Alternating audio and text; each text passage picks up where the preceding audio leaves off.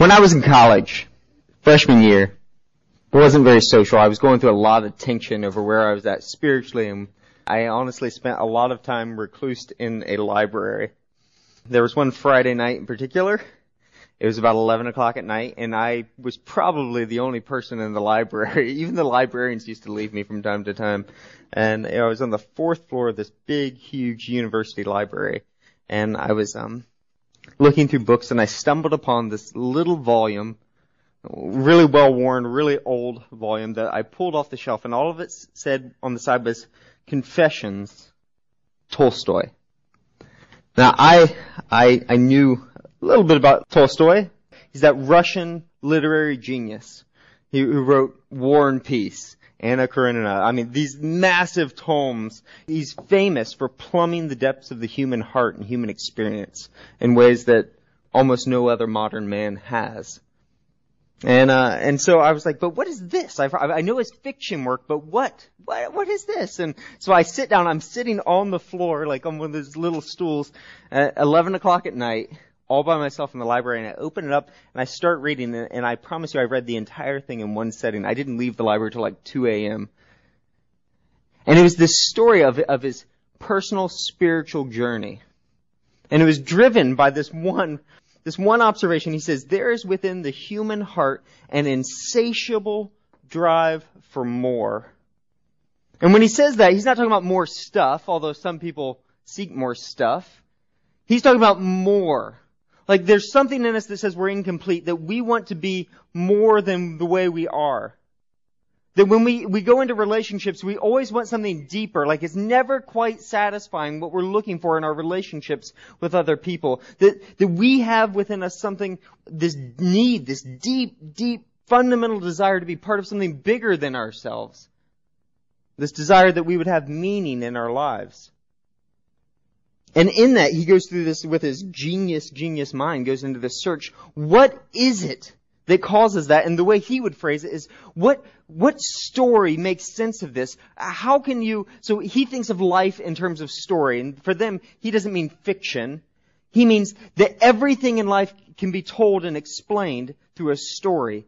What story possibly makes sense of this deep, deep need in us? And he actually came across an Eastern fable that I want to share with you. When he was a young man, this was his perspective. This was the story of life to Leo Tolstoy. How everything worked. He said, well, there's a man, starts with a man, and he's walking through a meadow. And out of the woods comes a hideous beast. And so the man runs, and he sees a well. And he runs and runs and runs, and just before the hideous beast captures him, he dives into the well. And as he's diving, he catches a little vine. And here's the man hanging for his dear life. While he's hanging there, out of the side of the well come two little mice. One is black and one is white. And they start circling around the vine. As they circle, they nibble away the vine. And then while he's sitting there hanging, thinking, what am I going to do? He looks on the vine, and on one of the leaves are two little drops of honey. Leo Tolstoy, when he was a young man, he saw this story and said, that's it. That is the story of life. There are people in life who they're in this position, they're caught in this well, and if they try and strive with all their might to achieve and climb and make themselves into something, they will climb to the top of the well and be met by death, the hideous beast. And then there are people who are hanging there, foundationless, hanging, and they see the honey and they think, well, that looks good. And they close their eyes, they lick that honey, and they enjoy the honey so much that they forget that they're hanging in midair, going to die any moment. And then there are those who see their position, their predicament, and realize that there's no hope. If I climb out, I die. If I drop, I die. If I wait, I die. And they have the courage, he says, to let go. You know, for Leo Tolstoy, he had lived this life. He had climbed as high as he could climb. He was the genius of his day. He was Leo Tolstoy, who we still know his name today. And he knew where that ended. And he had tried the honey. He had dove into drunkenness and all this, and he had tried to escape through entertainment and through pleasures, and found that no matter what he gave himself to, he couldn't escape what was coming. And he was at this point in his life where he was ready to let go. Many of his other friends had actually already committed suicide. But there's one problem with it. One piece of the puzzle that didn't fit into this story for him. And it was the fact that there were all these peasants, his own servants, who worked really, really hard in life, who were striving in life, achieved almost nothing, and had greater satisfaction than him. That there were these peasants who would lick the honey, they would enjoy life, they would celebrate and do all these celebrations, and they seemed to know absolutely clearly that death was coming, and it didn't take away their peace and joy. There was a group of people who held to life so loosely that they would let go of money, of their own freedom, of their own children. And yet they never let go of hope. And these Christian peasants, he couldn't make sense of them. They didn't fit into his story, and that was the only thing that stopped him from killing himself. Leo Tolstoy's question is a great one. One that we cannot afford to overlook. What is the story behind our insatiable drive for more? Why do we work so hard? Why do we try and define ourselves by what we do? Why are we so afraid to listen to our own heart that we constantly plug in and turn on and check our next email? Why is it that we cling to life so hard that we just refuse to let go of any of our possessions or any of our freedoms? We have to protect every single one of our rights. What are we clinging to? Why is hopelessness epidemic in the Western world that has more stuff than the world has ever seen? What our world needs is what Leo Tolstoy found, and that's a new story, which is actually the oldest story. He found a new story that they lived not by this story, but there was a whole different story that they not only heard, but they actually believed and lived by, and it gave them hope and peace and satisfaction more than all of his achievements and all of his wealth and all of his fame could actually earn. That with all of his stuff, Leo Tolstoy wanted what they had. And I fear today that many Christians live by the same story that the world's living by, and then wonder why they're hopeless. Wonder why they're drowning in pleasures and yet not pleased, and wondering why they're climbing to the top of the ladder and finding it empty. For the next 5 weeks, we're going to unpack a different story. I don't want to be the pastor who says, why don't we live like that anymore? I want to be the pastor who says, what if we did? What if our church and our community decided we're going to live by a different story, a different set of values? The stuff that the world values, we're going to say, we're going to consider it rubbish.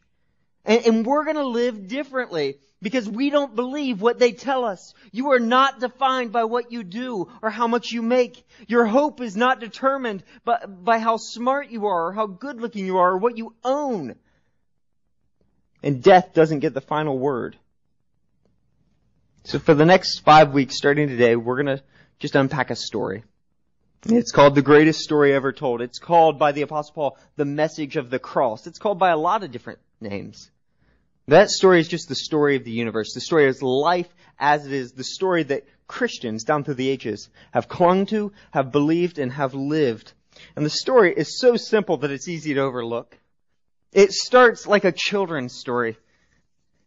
But it doesn't start with a man. It starts with God. If you turn, the story starts just like this. In the beginning, God. And right there, you know so much about the story right there. Right there, that tells you that this is not a story about you primarily. It's a story about God and what He's doing. If you read the first chapter of this story, you will hear in 34 verses, God referred to 35 times. He is the actor. He's the only one acting, the only one doing, the only one. God said God created, God separated, God saw, God called. It's abundantly clear that this story is not your story, it's God's story. But immediately then it enfolds us. Because God created the heavens and the earth. This is just a Hebrew way that when you say God created the heavens and the earth, that just means God created all things. Everything that is. Now this is a point that we could pass over pretty quickly, but I just want to pause for a minute. Included in all things is you and me, right? We're all things. So that means this is the part in the sermon where I'm supposed to stop and say, you are a snowflake. You are unique and precious and sparkling. And I'm going to read from Psalm 139 saying you're fearfully and wonderfully made, and that's absolutely true. But I don't think you necessarily need to hear that. Maybe some of you older folks do. But if you're younger than me, you grew up and the world's been telling you you're a snowflake since you were born. You know, in second grade, you graduated, and they said, oh, bravo! You know, other kids couldn't do it, but you, we're going to throw a graduation ceremony. You are now a third grader. Just this past week, we celebrated Jillian's 4.5 birthday with a real cake. And I was so begrudging. I was like, when I was a boy, we didn't believe in no 4.5 birthdays. It had to be a real birthday. We celebrate everything. Our kids all know that they are snowflakes. We don't need to cover that. You know what we need to cover? Is that God created all things. Let's unpack this. The Bible is actually going to sound silly when we talk about this. From our modern perspectives, it just sounds crazy. Listen to the way the Bible will literally apply this. It'll say this. Where does the rain come from? Well, Matthew 5:45. He causes the rain and the sun to shine. It rains because God causes it to rain, and the sun shines because God causes the sun to shine. What causes the stars to move? Well, Job said it's God. It's the work of God. It's the glory of God and the love of God that pushes them through our universe. What causes the grass to grow? Psalm 104. It's God. God's signature, His goodness, His beauty, His invisible attributes are everywhere crying out in creation so that in that moment, when you're looking over that vast ocean and on that great mountain, in that moment, something in you is supposed to burst forth into worship, that you can know the God and the love and the grace and the beauty of a God who created that. In fact, the scriptures are going to push this so far that if you're driving through Valley Forge and the fall starts coming on and the leaves turn gorgeous, and if that moment, while you're driving through, you say, that's beautiful, but your heart doesn't then turn to God, that's sin. This is willful ignorance and a great evil if you do not acknowledge God in that moment. Because that's what you were created for. So God created all things. And then, what's the next thing? We're going to see He creates man and woman. I know they didn't have any clothes, but I'm not going to draw this appropriately. So He creates a couple. What is this couple like? Well, what's life before sin, without sin? I don't even know. I don't know. Everything in my life is so tainted with sin. I really do. What's it like? But we get a glimpse. We hear, we know that God gave them a job of creating, of building, of caring for the earth. That there was work, but it was filled with meaning. That every day was charged with meaning and this beauty of creation. That they had this role in overseeing God's creation. That their work, their daily lives, were to the glory of God. As they built, as they tended, as they cared for, as they grew. We see that God told them to be fruitful and multiply. They were just a starting point. That it wasn't just about them, that they were part of something much, much bigger than just one couple. God was building a whole family. All of humankind was all to be God's family. We see they walked with God in the cool of the evening, is what the scriptures say. Now God is spirit and truth. What does it mean that God walks with him in the cool of the evening? I have no idea what that literally means. But I do know what it's like to walk with Jenny in the cool of the evening. When we were first married, I don't know about you, when my day start out kind of a clean slate, I have my cup of coffee, woo! And then I go out and people just beat me up. And then burdens and stress and things just start piling on me. By the time I would get home at 7 or 8 o'clock at night, I just felt beat up and bruised and heavy from the end of the day. And so, in Dallas, by 8 o'clock at night, it's cooled down to a lovely 85 or 90. So that's when we would go out and we would go on a walk.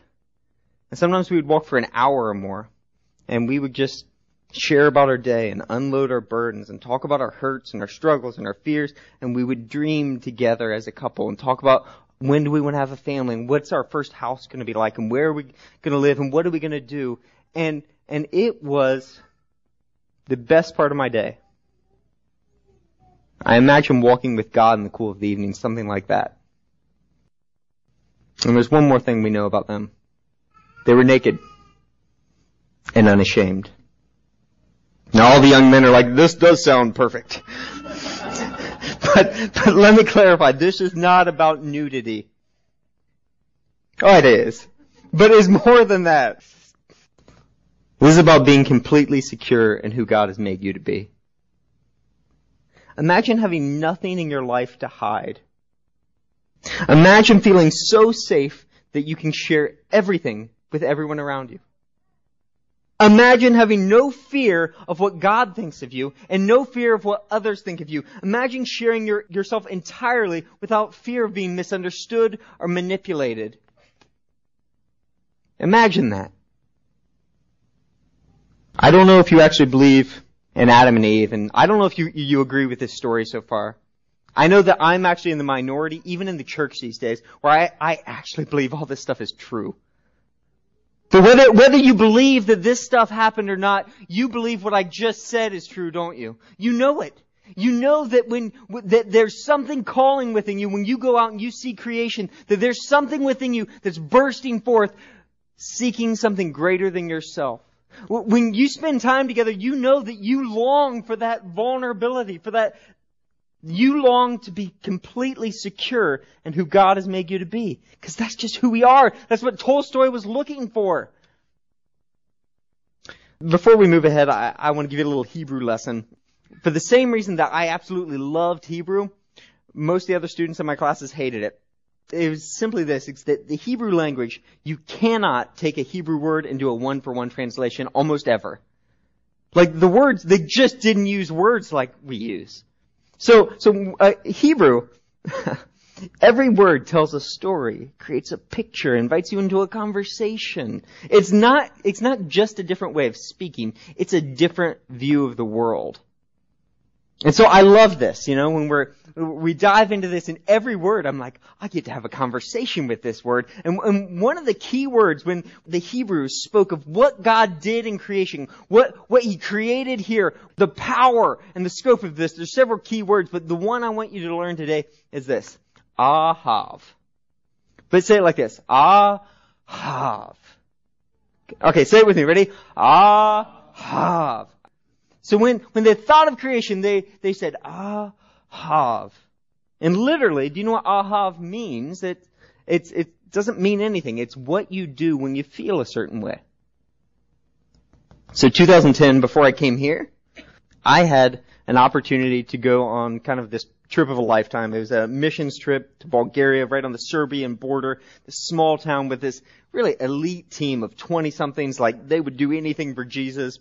And we went to this small town on the Serbian border, Bulgaria, and all day long, we worked into this amazing work project. And then late into the night, we ran a Young Life camp, a camp where we told over 100 kids about the love of Christ. And many of them had never heard any of this story. And it was amazing. But I was with a bunch of singles. And life's just a little different when you're traveling and you're single versus married. And so I would go back at night and I would be exhausted and I would lay down in bed. And my roommate, he would be snoring away. And for me, this was the longest I'd ever been away from Jenny. And we had a newborn baby boy.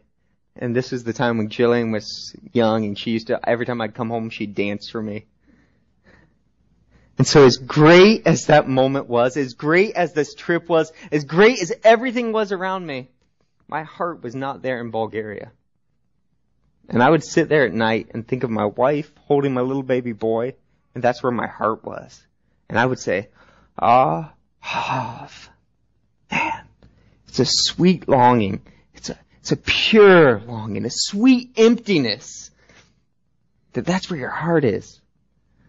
And the Hebrews took this word, this Ahav, and said, yes, that's what longing is all about. In fact, that's what love is all about. And Ahav, over usage, became not just the sound they made, but it became the word, the common word they used for love. That's what love is. It's a sweet emptiness. It's a pure longing where you want something better for that person than you want for yourself. Where that's where your heart is. So when they talked about creation, it's an act of pure love of God exploding into creation, and that we're invited into this moment where we long for Him, where we long for our fullness in Him. We were created to want Him, want to be fully known, fully secure in Him. Created to have real relationships where we could be vulnerable, naked. Where we were created for something bigger than ourselves. Where we were created to have a life that has meaning. So what's the greatest commandment? The commandment that if you do this one thing, all the rest of your life will make sense. Everything else will fit together. It's to Ahav the Lord your God with all of your heart and all of your soul and all of your mind and all of your strength. That if you have that pure longing for Him, everything else fits in place. He's the source of all things. He's what you're looking for, the Hebrews said. But this isn't the end of the story. This would be a great story if it stopped right here. Fact is, Tolstoy was right. There was a huge fall. Enter the serpent. And the serpent says this. You don't really believe all that stuff, do you? You don't believe that. That following God actually gives you what you really want in life? Have you read your Bible? Don't look at pornography. Don't lust. Don't get drunk. Don't do this. Give away all your money. Give up your dreams and follow me. No. If you follow God's word, it just gives you the cross. No, what you really want is to be your own God, to be like God. You want to make your own decisions, create your own meaning, create your own value, decide what makes you happy. That's what it's all about. That's what the serpent whispers to Adam and Eve. It's not just about biting a piece of fruit. It's about being like God. Declaring your independence from God. It's finding your satisfaction, your ahava, apart from God. But God says when you do that, when you bite of that forbidden fruit, when you make a decision that what's going to satisfy you is not God, that is not love. That's lust. And it's hard to describe what fully happened at that moment. At that tree where they bit from a fruit. I mean, if you read through the scriptures, it's massive, it's monumental. It's the world that we live in today, and it's nothing like this world. The prophets and apostles of old, they search for words, and they'll say, love was twisted to lust, and truth is muddied with lies, and vulnerability, being naked, suddenly is terrifying and is shameful. Life is overtaken with death. The Apostle Paul in Ephesians chapter 2 will put it this way. He'll say, as for you, you were dead in your transgressions and sins, in which you used to live, in which you followed the ways of this world and the ruler of the kingdom of the air, the spirit who is now at work in those who are disobedient. You were dead. Now, if you first read this, you're like, wow. So, the Apostle Paul just said, I'm dead. Okay, Mr. Grumpy Pants. Somebody wake up on the wrong side of the bed here? Somebody need a hug. Dead! Not dead. I'm alive. Look at me. Hey. What can you possibly mean, the Apostle Paul? What do you mean we're dead? And the Apostle Paul is going to say, death isn't just what happens when they have you on a machine and it flatlines. Death is not just about a beating heart and a body. The Apostle Paul is going to say it this way. It's gratifying the cravings of our sinful nature and following its thoughts and desires. That when your heart cries out, I want more, that you go to something other than God.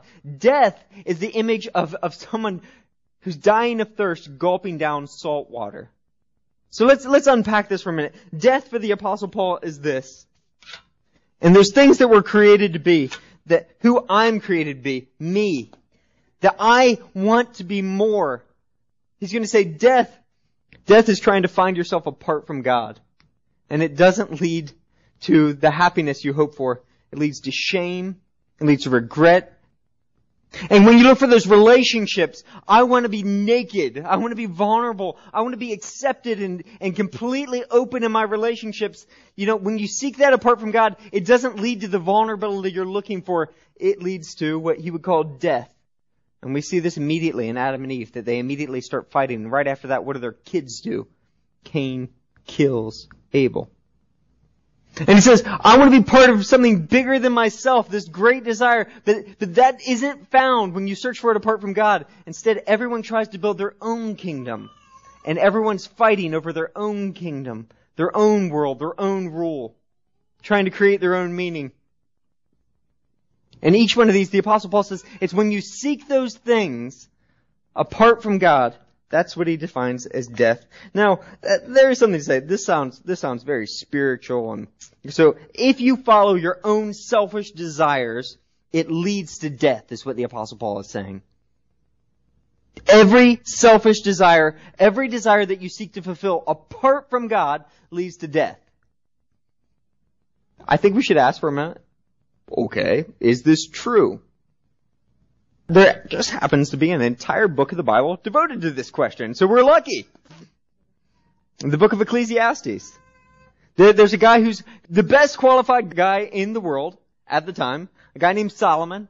He's got all the resources to actually answer this question. Can I find lasting significance and meaning? Can I find life through money or through success or through mastery of a job or through working really hard or doing really good things or just being really creative? Can I find what I'm looking for apart from God? So he sets to work at this. I don't know if you know anything about Solomon, but he had more money than you'll ever know about. I do my landscaping in my yard and he planted forests. I build like a patio. He builds cities. I have a wife. He had 1,000. Or this guy, he's way beyond you. I throw, the height is throw a party so big that the cops actually have to come and shut it down. Amen. He threw parties that lasted for 14 days and involved the entire nation. Okay, a little different scope here. He can do everything at the scale that tests its limits. And he says, let's test this out. Okay, so what are you really looking for in life? You want to express yourself in, I don't know, you take a desire, creativity. And he says, okay, let's do that. Let's do that. Let's build something amazing. So he cuts down an entire forest, builds cities, builds palaces, and then he even builds something religious, right? He builds the temple. Now, if there's anything worthwhile in this universe, it would be to build a temple for God. So what does he do? He devotes all this time and energy, builds this wonderful temple, and when he sits back and thinks about it, he's like, that's pretty nice. I'm pretty satisfied with that. Satisfied. And then he dies. He's still coming. And then a few hundred years later, the Babylonians come and completely tear it down. It doesn't last. So he says, okay, so let's look at something else. What about pleasure? Certainly there are times of pleasure that's where life is. And so he gets his harem of women and he has just this, he says, it was absolutely awesome for a night.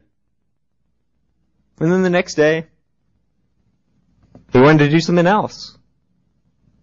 Do you understand? Everything he did, he tested everything to its absolute limits and found that every time it doesn't end in ultimate satisfaction. It doesn't end in lasting. In fact, he used a word, hevel, which just means it's like a breath. It's meaningless. It's something you can't capture. It's something you can't grab hold of.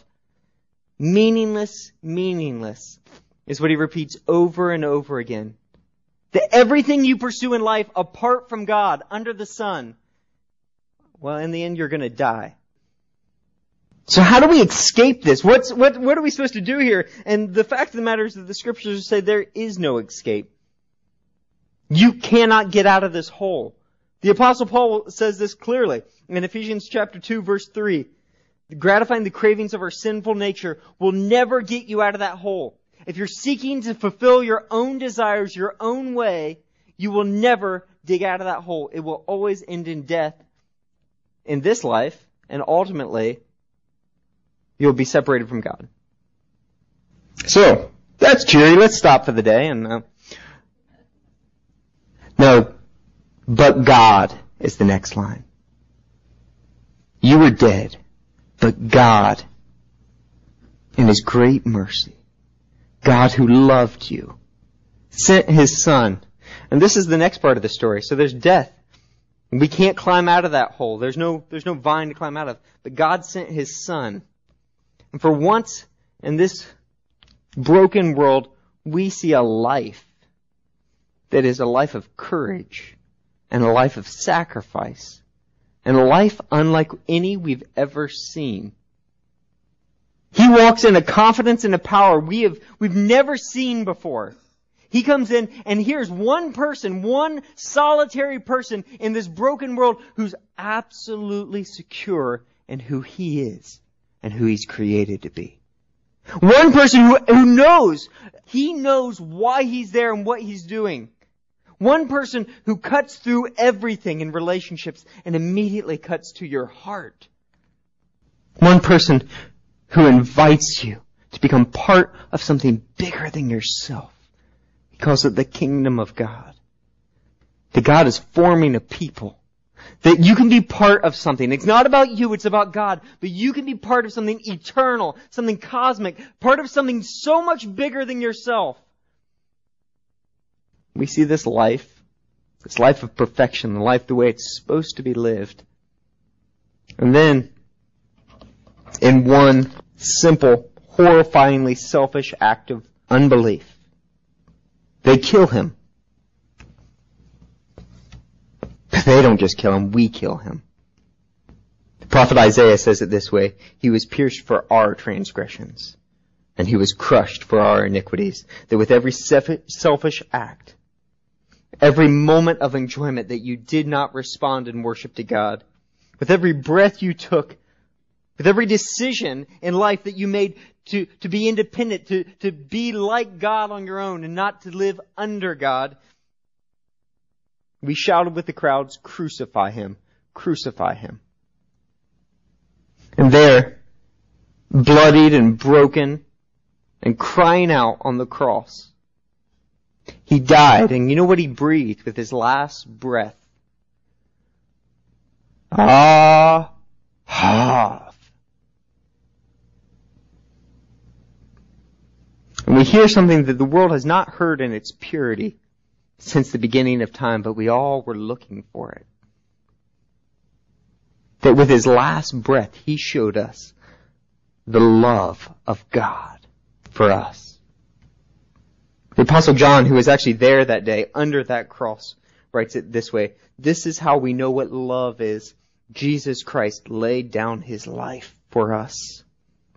But unlike all the selfish decisions and selfish acts we made, all the ways we tried to satisfy our desires, unlike all the things that ended in death, He has the one act, one simple, horrifyingly unselfish act of belief that does not end in death, but ends in life.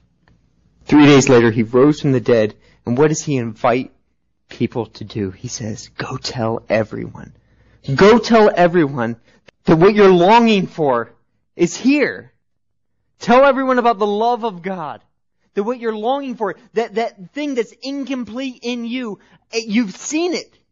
That the cross changes everything. That you can come back into a relationship with God. That you can walk with God in the cool of the evening. That you can know Him. That your relationships, you can follow Him and learn how to be vulnerable again. That you are invited to something bigger than yourself, and that every act of your life, you are a missionary, an ambassador, a representative. You are the people of God.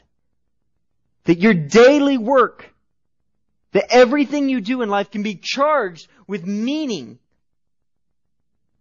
And that someday, for those who believe this story, who trust their lives to the one who died, who follow the path of love and selflessness and sacrifice.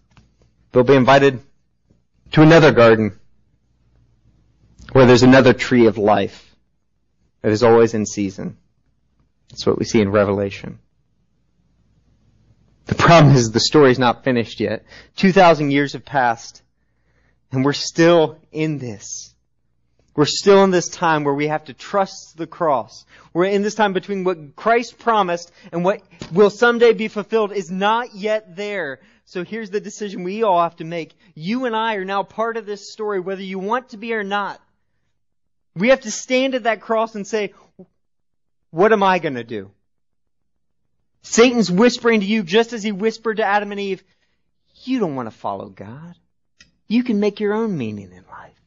You can make your own decisions. You can create your own value and seek your own happiness. And Christ is saying, no. You have to trust what I did on the cross for you. You have to follow me. You have to give up all of that and believe that the only way to life is through me. For the next 4 weeks,